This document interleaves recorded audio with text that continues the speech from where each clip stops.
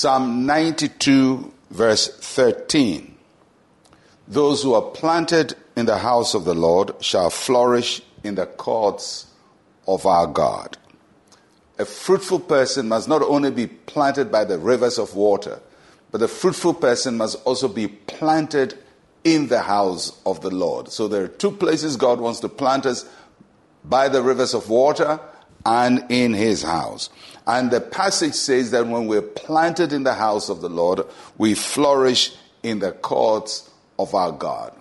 Where we get planted or where we settle ourselves is important, is critical, is crucial to how our life turns out. And that's why Psalm 1 told us earlier not to sit with some people or walk with them or stand with them, but we must be planted by the rivers of water and in the courts of our God.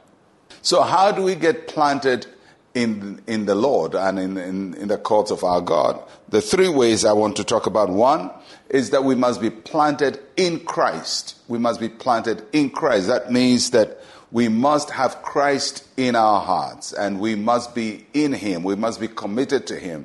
We must have a sense that we are saved and have an assurance that we belong to Christ. Because many times people would say, well, I belong to Jesus, I am a Christian, I go to church, but they don't have an assurance that they belong to him totally and that he is theirs totally. You must have that firmness. And when we say something is planted, it means that the thing is firm. So to be planted in Christ means that you are firmly established in him. You know him as your Lord. You have no doubts that he is in your heart. And your Christian life is on a solid ground. That is being planted in Christ. That's the first way we get planted. Second is to be planted in a community of believers, or what we normally call the church.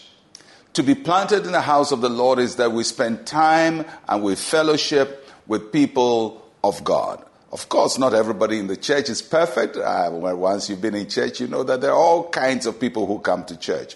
The church is several things. It's the house of God. It's also a place for God to work on people and make them better people. So there are people in church whose lives are not together, but they are still in church.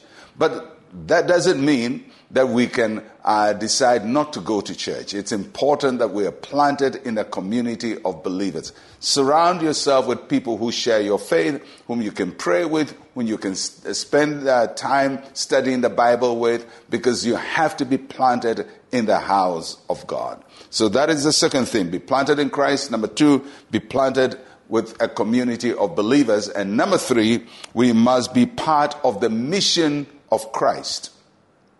Jesus Christ has committed his work to the church, as imperfect as the church is, as flawed as the church is. It is the agency that does the work of Christ, of bringing people to the saving knowledge of Christ, of helping people to grow in knowledge and in the understanding of the things of God. And so we have to be part of that work. So you don't just go to a church to belong to the church, but you go to a church to also contribute, to be part of the work of the church. So look at your church, whichever church you attend, and look at all the different things that happened in the church. Some people sing, some people usher, some people clean, and other people do all kinds of things, and find out which role you're going to play in your church. Those who are planted in the house of the Lord shall flourish in the courts of our God. If you want to flourish, then be planted properly in the house of the Lord. Let's share a word of prayer together. Say it with me. Heavenly Father, I am planted in you and in your house. Help me to flourish as your child. In Jesus' name, amen and amen. May the Lord cause you to flourish and increase on every side in Jesus' name. I'm Pastor Mensa Otabil. Shalom, peace, and life to you.